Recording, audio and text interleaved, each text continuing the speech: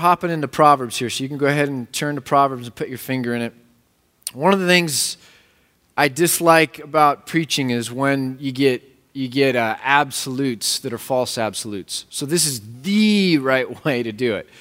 And whenever someone says this is the right way, you should stop and begin to. It's like when you do a chess piece move and you hold your finger on it, you look at it from all directions before you let go. You should never say this is the only or the right way until you've really analyzed it from all directions. So what's funny is you get people that'll be into preaching what's called topical messages, and this is the right way. Why? Because Jesus preached that way. Well, that's a good argument. Then you get people into what's called expository preaching or verse-by-verse preaching, and this is the way. Why? Well, because it's Scripture. It's teaching Scripture, and Scripture's the Word of God, and we're putting the Word of God before like pastors' opinions, and that's a good argument too. And what the answer is of course there's logic in both, but the funny thing is when you look at how the New Testament came to these books, it wouldn't be verse by verse, it would be whole books at a time. In other words, it wouldn't be, let's spend 5 years on the book of Philippians or Romans. It would be someone would stand up and read the letter written to the church at Philippi that was also intended to be read by the other churches around, and they would stand up and they'd read the whole book. And that's a practice that I think we've gotten away from. Why? Because it's just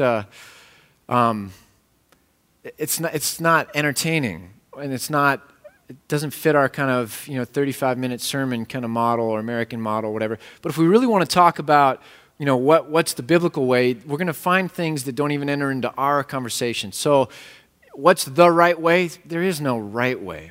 It's either true, a true sermon, biblically based, or an untrue sermon. It's either a sermon that glorifies God or a sermon that doesn't glorify God. But there's a whole lot of different methods that can be employed for I think, a message that would honor God. All that to say, we don't read long chunks of Scripture as much as the early church did. So we're going to read the whole book of Proverbs. I'm just kidding, we're not. I don't even know how long that would take because I've never done it in one sitting. See? But we are going to read the better part of 2 chapters. And I'm doing it for a reason, because so many of the truths in the book of Proverbs are the kind of truths that emerge as you're taking in and digesting whole chunks of writing. If you want to boil it down to one little verse, there's a truth or a nugget you get from that. But when you read a whole chunk, there's also a kind of different truth that emerges from the overwhelming weight or the theme that runs throughout. Does that make sense? And it hits you differently. So we're going to read chapter 8 and the better part of chapter 9. So here we go. Chapter 8, the book of Proverbs. I apologize. I'm reading in the NIV. At times I've told you that we preach from the ESV.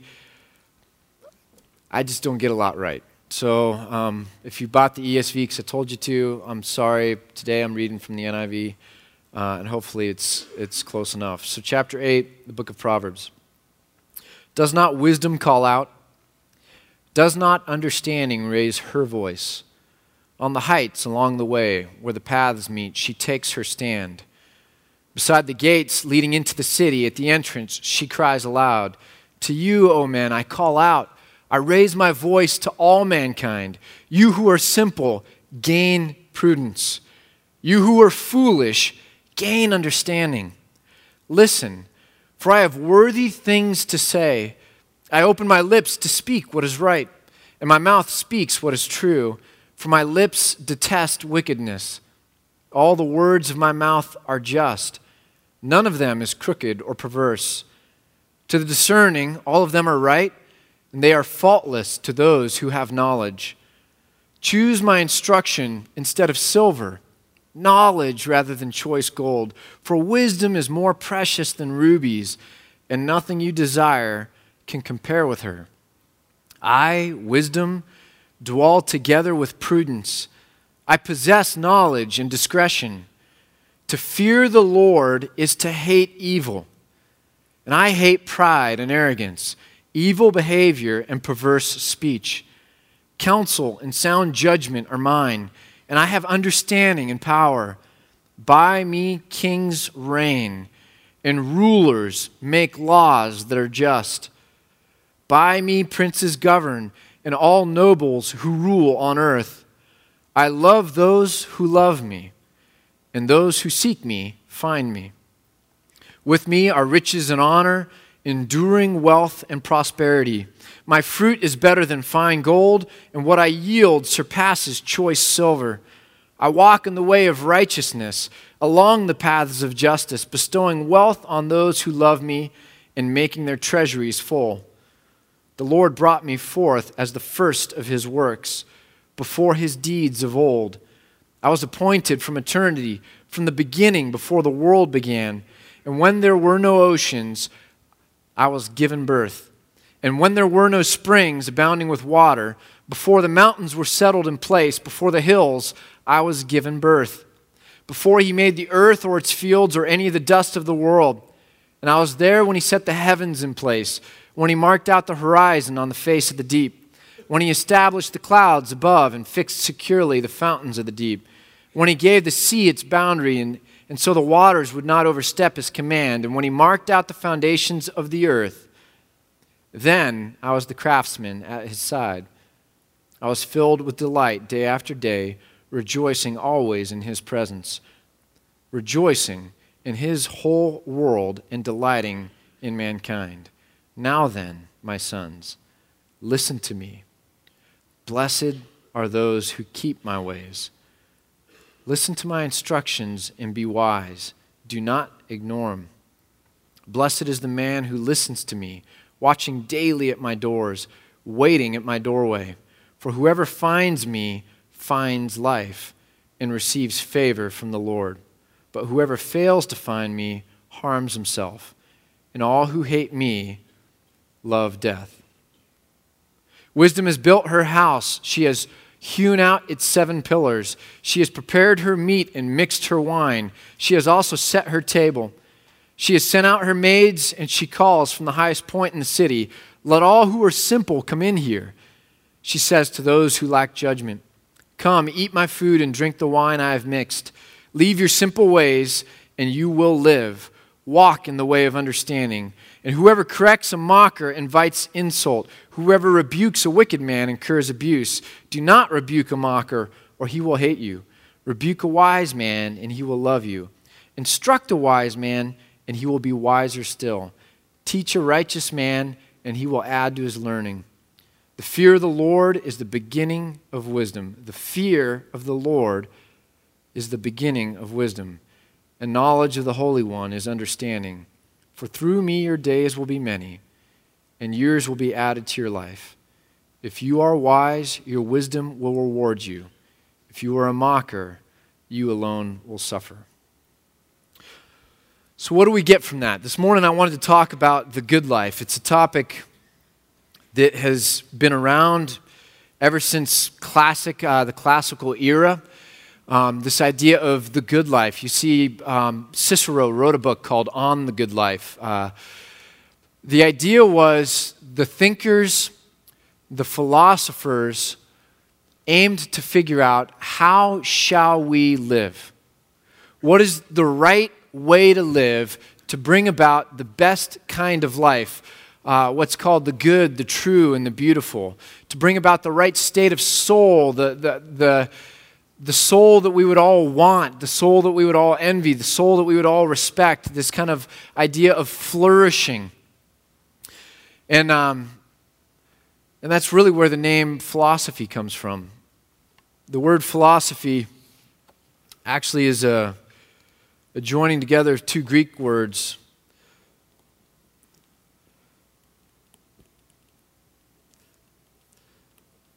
Philos, which is a form of love, and Sophia, which is the Greek word for wisdom. And so the word philosophy actually means the love of wisdom. Wisdom being the art of skillful living. Wisdom being the art of skillful living that is open to all people, especially those who know God. Let me say that again. Wisdom is open to all people, even more so to the people who know God. There's a phrase called common grace. Common grace is when God created the world to work a certain way. He put natural laws in place. He put logic in place. And whether you know God or don't know God, if you follow logic, it will benefit you. If you heed kind of common knowledge, that looks hot. If I touch that, it might burn me. If you heed that, you are benefited. Life is better for you to heed that knowledge. And you don't have to be saved. You don't have to know God to get the benefits of that knowledge. Does that make sense? So there is a category of knowledge and wisdom and logic that is open to all people, regardless of where they stand in terms of religion, that has to do with the way this world was designed to work, with what is true about this world. Even more so to those who know God, because there's an aspect of discernment and wisdom and knowledge that has to incorporate not just common grace, but special grace. Special grace is what God revealed about himself and about his will for the world that is open to those who seek out God, who would open up scriptures, who would listen to teaching, who would listen to their conscience, that are basically taking special knowledge of God that God reveals and living in accordance with that. Okay? Versus general revelation, special revelation. Not common grace, but special grace. And so wisdom is open to all, and it goes and extends beyond that as it comes into your relationship with God. Does that make sense? Okay, so as wisdom is a broad category, it goes all the way back to the classical period, and it simply means the art of skillful living. If I can look at that hot pan and go, I think that's hot. If I touch it, that's probably bad for me. Well, what are the things that have not just a physical response to my well-being, but have a response or an effect with regard to my soul or the development of my person? What are things that if I touch are actually bad for me as a person? Last week we talked about adultery. And I said, in the context of Proverbs, it's like your friend that's looking at you and pleading and saying, don't be stupid. This is not good for you. If you touch it, it's hot, it will burn you. It will bring harm to you and to others. It will eventually come to light and be no good. And so wisdom, the art of skillful living, is to say how or what are the things in life that, just like touching a hot pan, operate at a deeper level with regard to who I am as a person and how my life is going to develop as I move forward. Skillful living, the flourishing soul. That's what wisdom really is. Here's a couple other Proverbs. Proverbs 10:13. Wisdom is found on the lips of the discerning, but a rod is for the back of him who lacks judgment. Just by juxtaposing those two words, wisdom, another way of talking about wisdom is talking about judgment. Not judgment as in punishment, but judgment as in being able to discern or make decisions or to judge appropriately what the effects of certain actions are going to be. Proper or correct judgment. Proverbs 14:8. The wisdom of the prudent is to give thought to their ways, but the folly of fools is deception. If you give thought to your ways, if you can look at something and break it open or see it for what it really is, that's another way of talking about wisdom, of gaining an understanding of what it would mean to live skillfully, or what the causes or effects of different courses of actions would be. And again, by juxtaposition, folly, the opposite of wisdom, gets sucked in by deception. In other words, folly sees the surface of things. Folly sees the mirage. Folly sees the promise of something, but doesn't really break it open and understand what is going to transpire if a course of action is taken. Lastly, Proverbs 11, verse 2. When pride comes, then comes disgrace. But with humility comes wisdom. This has to do with proper ordering of your place in things. So what is wisdom? It's a proper ordering of your place in things. If you have pride, it's an improper ordering of your own worth and your own place in things.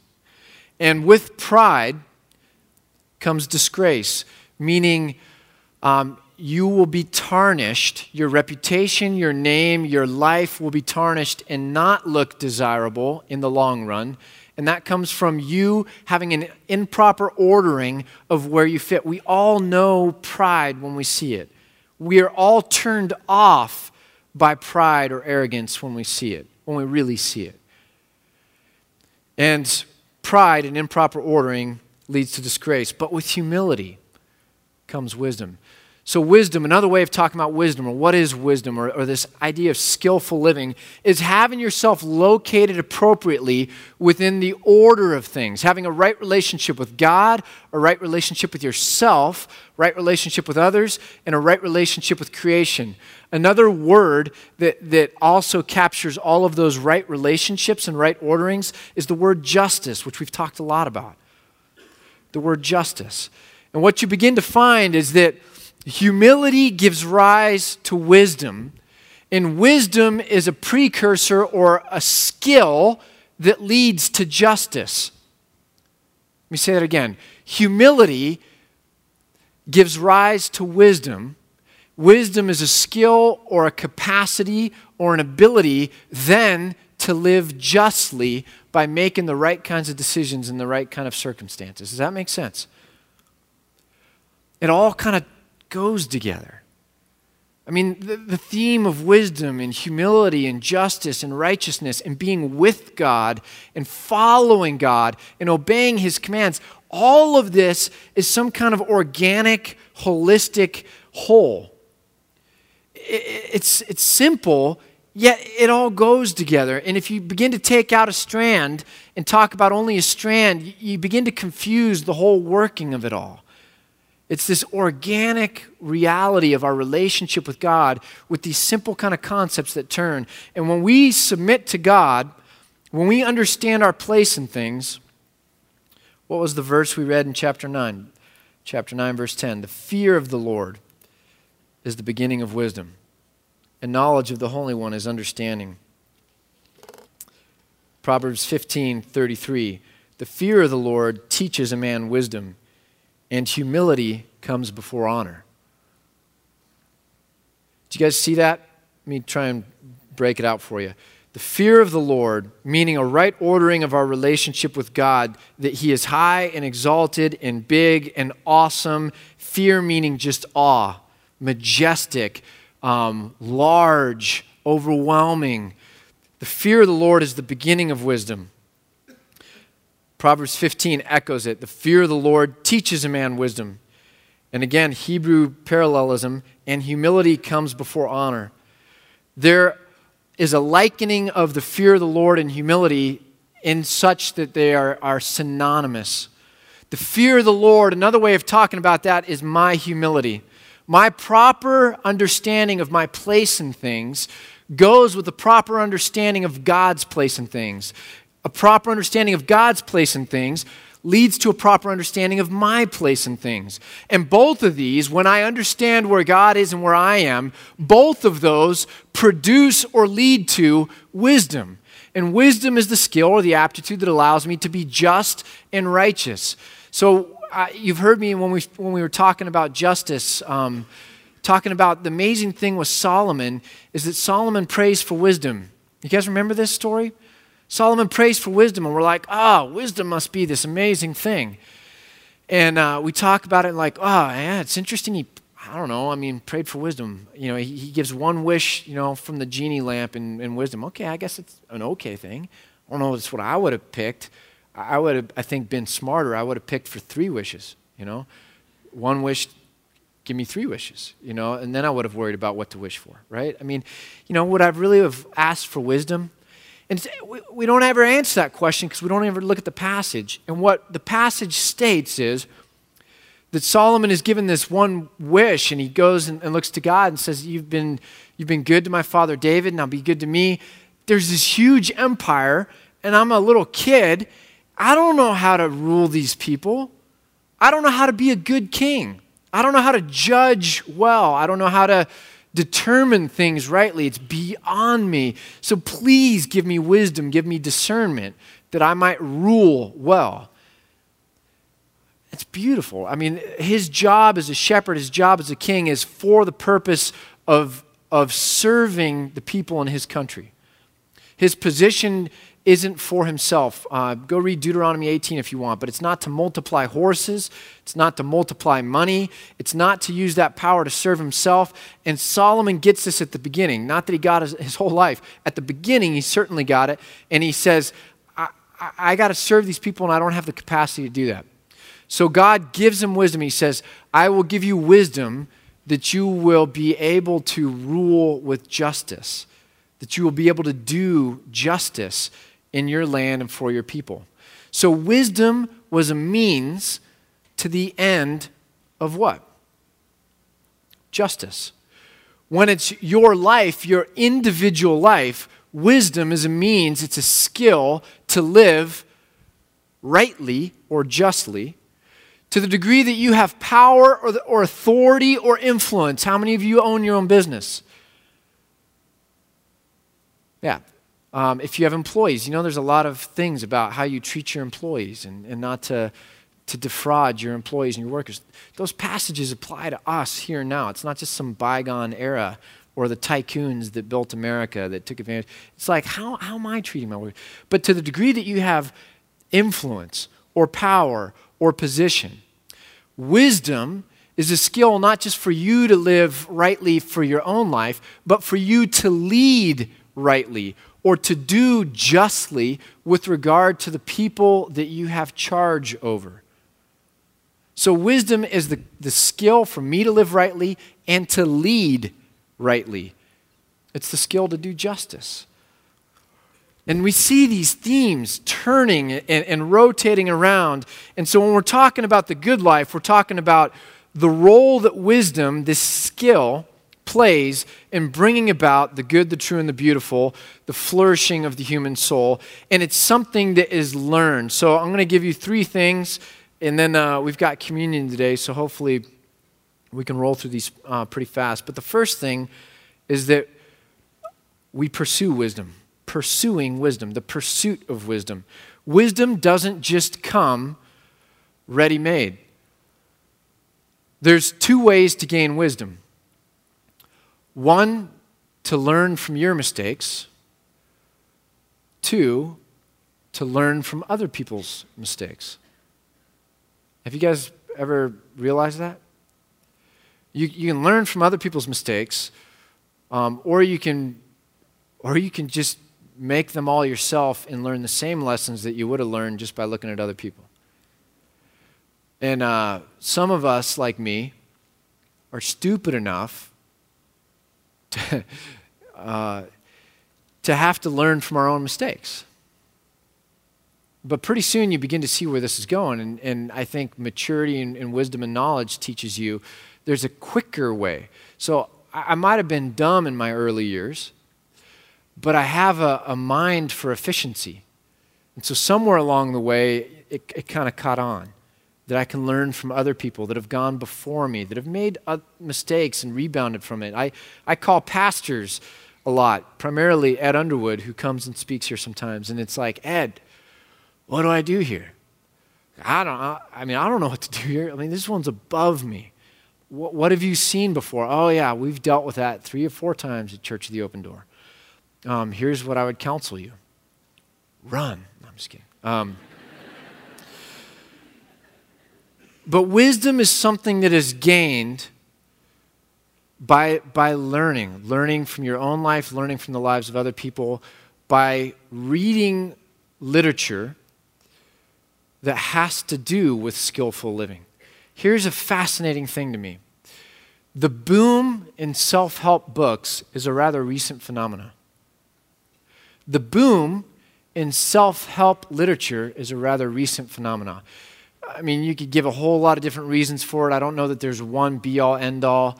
The self-esteem movement of the 70s was a big part of that.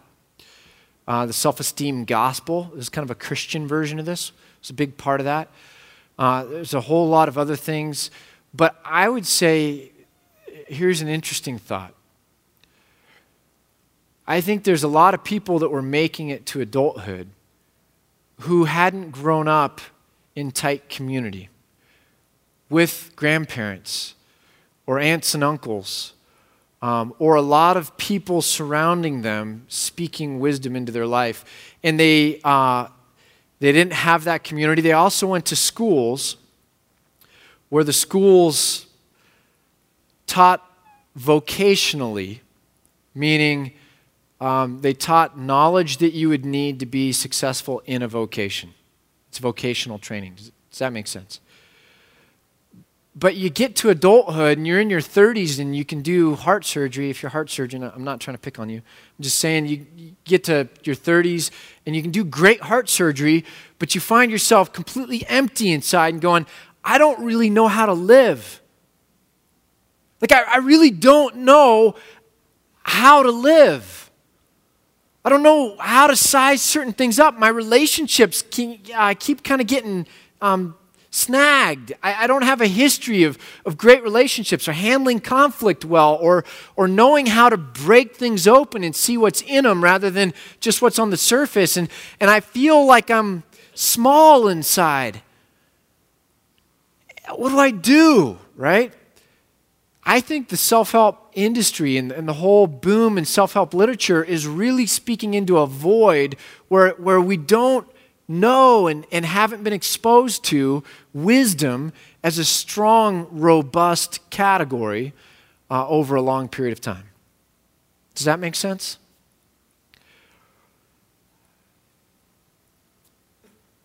That's why I gave you the challenge, read the Proverbs. While we're going through this series, read the Proverbs every day.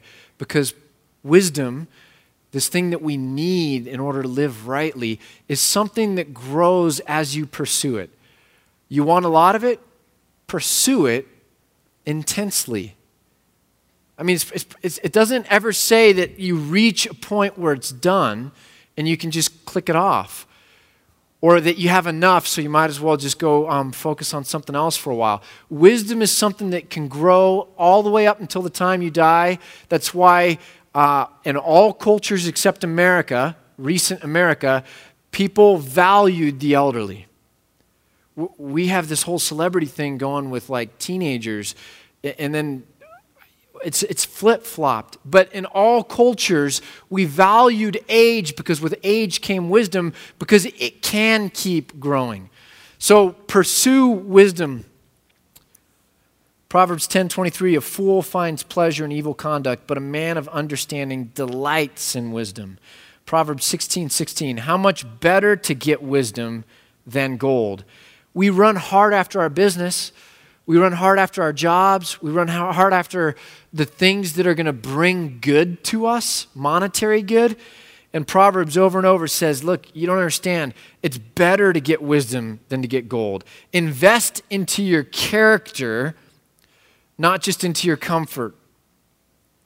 It's a huge thing. We don't really get as Christians in America that God cares more about our character than he does our comfort. And so most of our prayers reflect this idea of, God, my circumstances are really challenging. My circumstances are making life very uncomfortable. And we really hunger to see action on the level of changing our circumstances. And one of the things we need to be reminded by people who have more age and more wisdom than us is, listen, God cares more about your character than your comfort.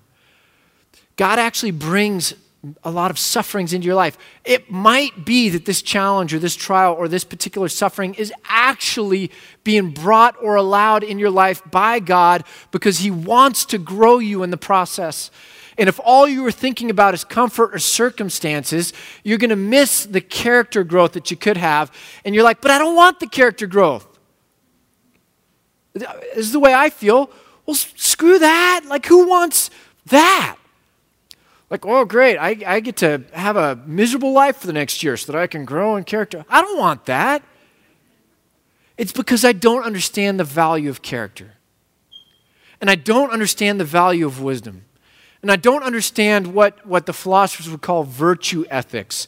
That virtue, a right ordering of myself, that virtue is a part of the right way to live.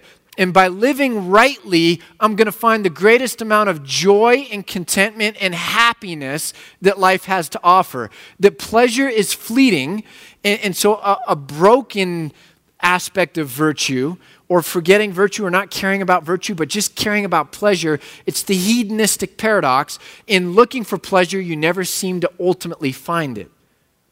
And virtue ethics understands in a right ordering of myself and living appropriately leads to the greatest amount of contentment and joy and happiness and ultimately good kind of pleasure. Because there are good pleasures as well as bad pleasures. And so I don't value character because I don't really see the connection between character and my fulfillment in life. Am I alone? But the flourishing soul, growing and developing and attaining contentment and joy and peace and the fruit of the Spirit and having the life I really want when I close my eyes and I'm not looking at some pleasure, that comes through character. And God cares more about your character than he does your comfort. It doesn't mean he doesn't care about your comfort. It doesn't mean he doesn't shed a tear for your pain. That's one of the beauties of seeing Jesus walk around on this earth, is getting to see the tears.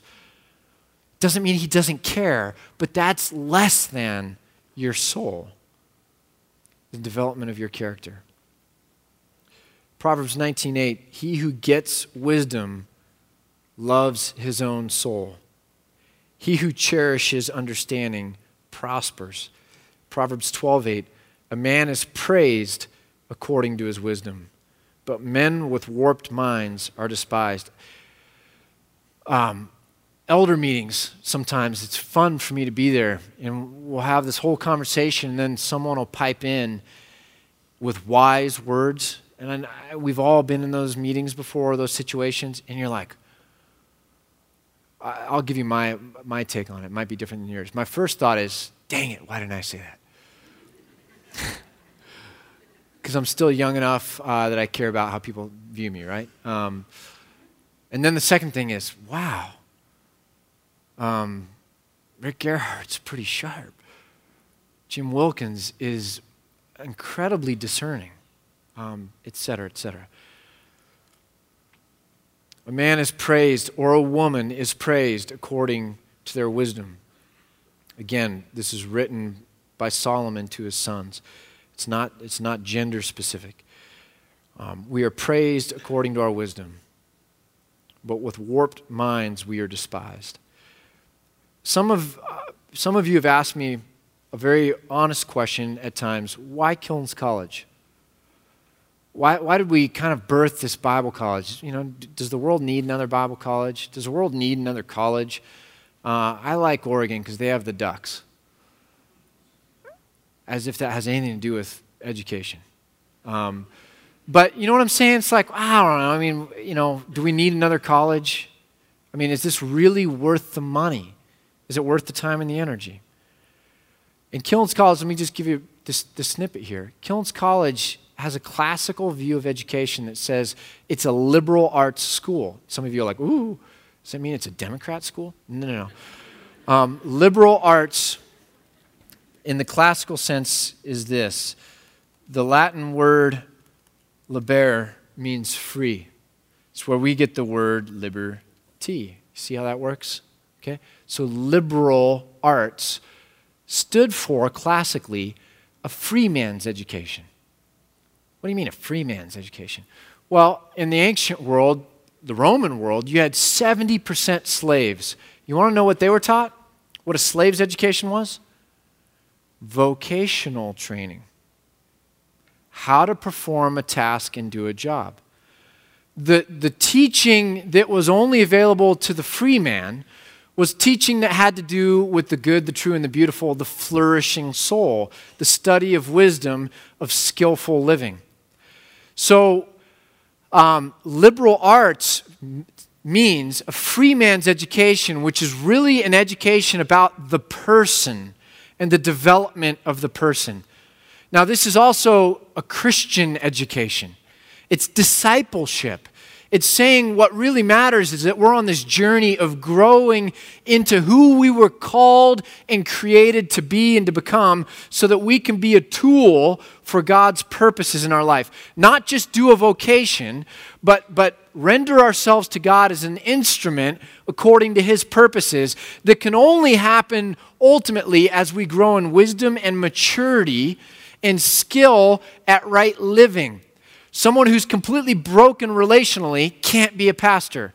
Someone who's completely broken in terms of their heart and sin and pleasure is not going to make a good missionary or a counselor or you name it, right? Someone who's very selfish or proud isn't going to make a good leader and serve well.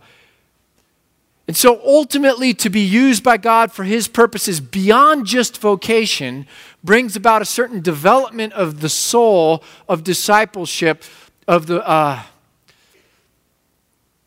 person. So Kilns College exists not just to teach you what to think, but how to think. Not just to teach you about history, but the history of ideas and how justice works in that and what theology has to say to it. To teach you not just about head knowledge, but to hopefully walk you into experiencing things in practice, because things are better caught than taught. And why does that matter? It matters because I need more wisdom. It doesn't matter that I've got degrees and I've reached a terminal state in my vocational training. Just because you've reached a certain grade and gotten a diploma doesn't mean learning ends for you. It's a great myth that we live with in the Christian world. And so Kilns College is designed for all of us to be able to go and to focus and to learn more. It's also designed to take our kids, my kids, and whether they go off to college or whether they stay at the Kilns or whether the Kilns is like what they take at age 18 before they go to college. It exists to help train them up so that they can be better in their studies long term and contextualize vocational training around their idea of who they were created to be and what God is calling them to do.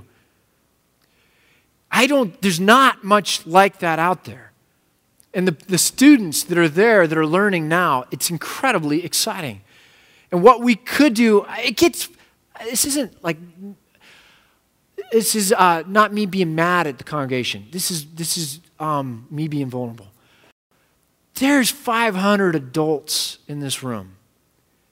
I and a couple of us struggle weekly to build this college. And I'm so fully aware that if we just together decided to do this, and everyone just said, you know what? I mean, it's like an old-fashioned barn raising. And we just all kind of pitch in. It's here and it needs to get here. That's easy. There's 500 of us. We can do that. What kills me is laying in bed at night and going, my gosh, I can't do this. And being so fully aware that we can. And if we don't love wisdom first, we're never going to care about what we're trying to do at Kilns College. If we don't understand that character and the flourishing soul is this huge central part of what it means to grow up and to live in life, we're not going to care about what we're doing at Kilns College. And so I hope that pursuing wisdom would be on our hearts, on our minds, and that somehow around that we could have a shared concern for how we could promote the growth, the teaching, and the development of wisdom and knowledge in our body. This was always a part of church communities throughout history, the educational part. Somehow in the last 60, 70 years, it's gotten divorced from church. And all we do is potlucks, and then the educational part is for something else. The fascinating thing to me is, what kind of church did Jesus do? What kind of church model did Jesus employ?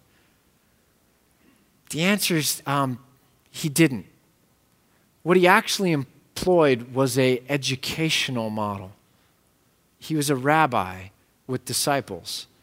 And he used that to give rise to church leaders that then went out and planted and led and multiplied churches. What is more foundational to church is our educational and discipleship model and our ability to focus on and be serious about this. Jesus never really did church. He did education. So first thing, pursuing wisdom. Second thing, parenting in wisdom. We have a yearning for wisdom even at a young age. That's why when I tell my daughters, you got to run the water when you're running the garbage disposal, they look at me and say, why? They're not being disrespectful. They want to know why. That's a part of hungering to have the discernment and knowledge of how things work. As parents, it's so easy because it takes time and energy. We usually shut that down. Don't talk back. Just run the dang water, Quit mouthing off, You want time out? Ask me another question. We have an innate hunger for wisdom. And if you don't teach your kids wisdom, they're going to read 50 self-help books in their 30s, trying to find how things work or how they're supposed to live. Parents, spend time with your kids answering the why. Spend time with your kids answering the why.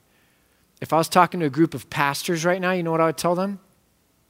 Spend time with your congregations answering the why. There's a reason we do a question and answer service, except for this week, every week after the sermon. Nobody can ever say to me, you will not engage me. You won't answer my question. You're ducking this issue. You can't say that here. And if I was talking to church leaders, I'd say the same thing. Spend time answering the why. So pursue wisdom, parent toward wisdom, and then lastly, communion in wisdom. This was this morning. We don't always take communion on Sunday mornings. We're doing it this week, and I was thinking about that, and I was like, you know what? There's a passage where Paul says, don't eat or drink wrongly, inappropriately. Because if you do, you eat or drink judgment on yourself. Does that make sense?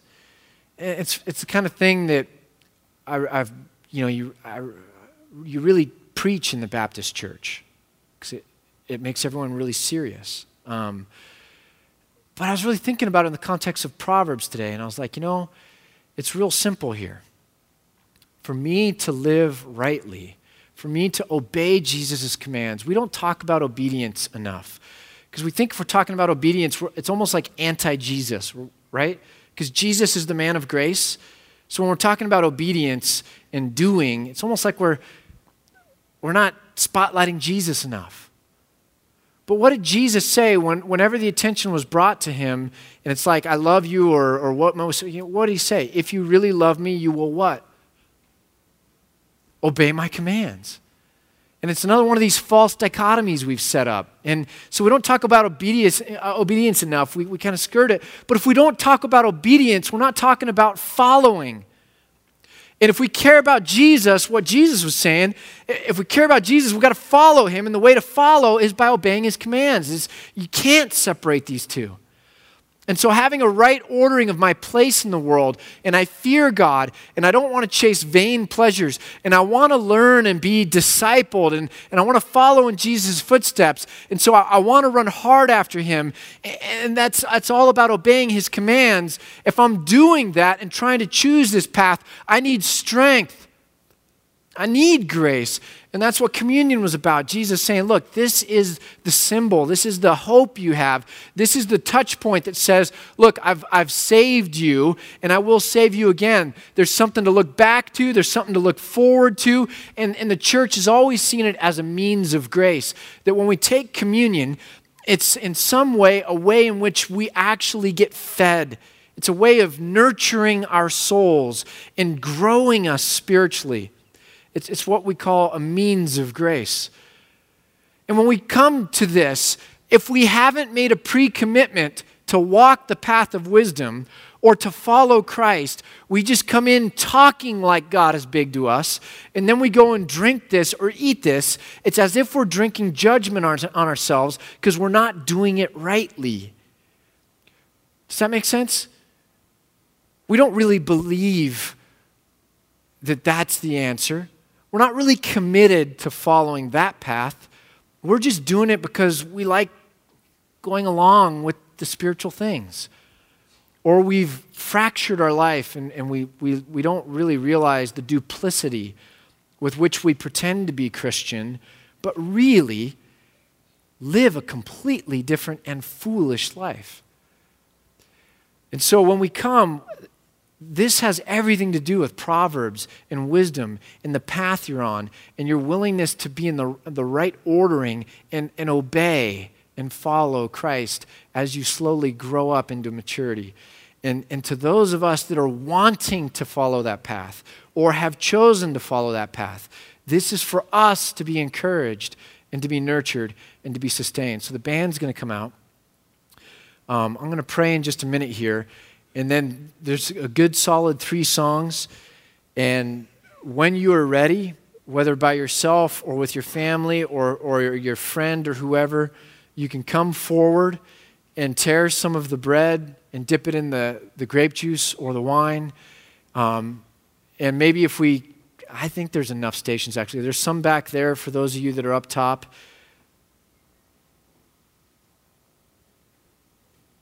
Is this for me? Okay. And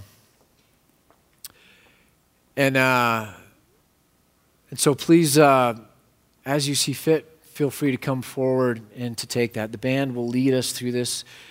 But this is the opportunity for the church to come and do this. Please don't feel any pressure. And please do, if you bring your kids, if you can talk to them about the hope we have. The Passover supper that this comes from was open to all Jewish families and their children, children of the covenant, children of the promise. And so I'd encourage you to come forward that way. So let's go ahead and pray and then take communion this morning. Father, please keep your hand on this church. We know we're not perfect. We know we'll never be perfect. But we get to celebrate the grace that you so freely bestow on us through your Son, Jesus. So let this time together be a reminder. Let this time together be an encouragement. For those of us that aren't walking truly, I pray it would be a decisive moment in our life. Reach out to us and let us know that you really are there, and if we seek you, we will find you. For those of us that are walking the right path, but we're just struggling with a lot of pain or suffering, Father, through this time, let us know that you are close and you are near and you are dear and that you do shed tears. We commit this time to you in Christ's name.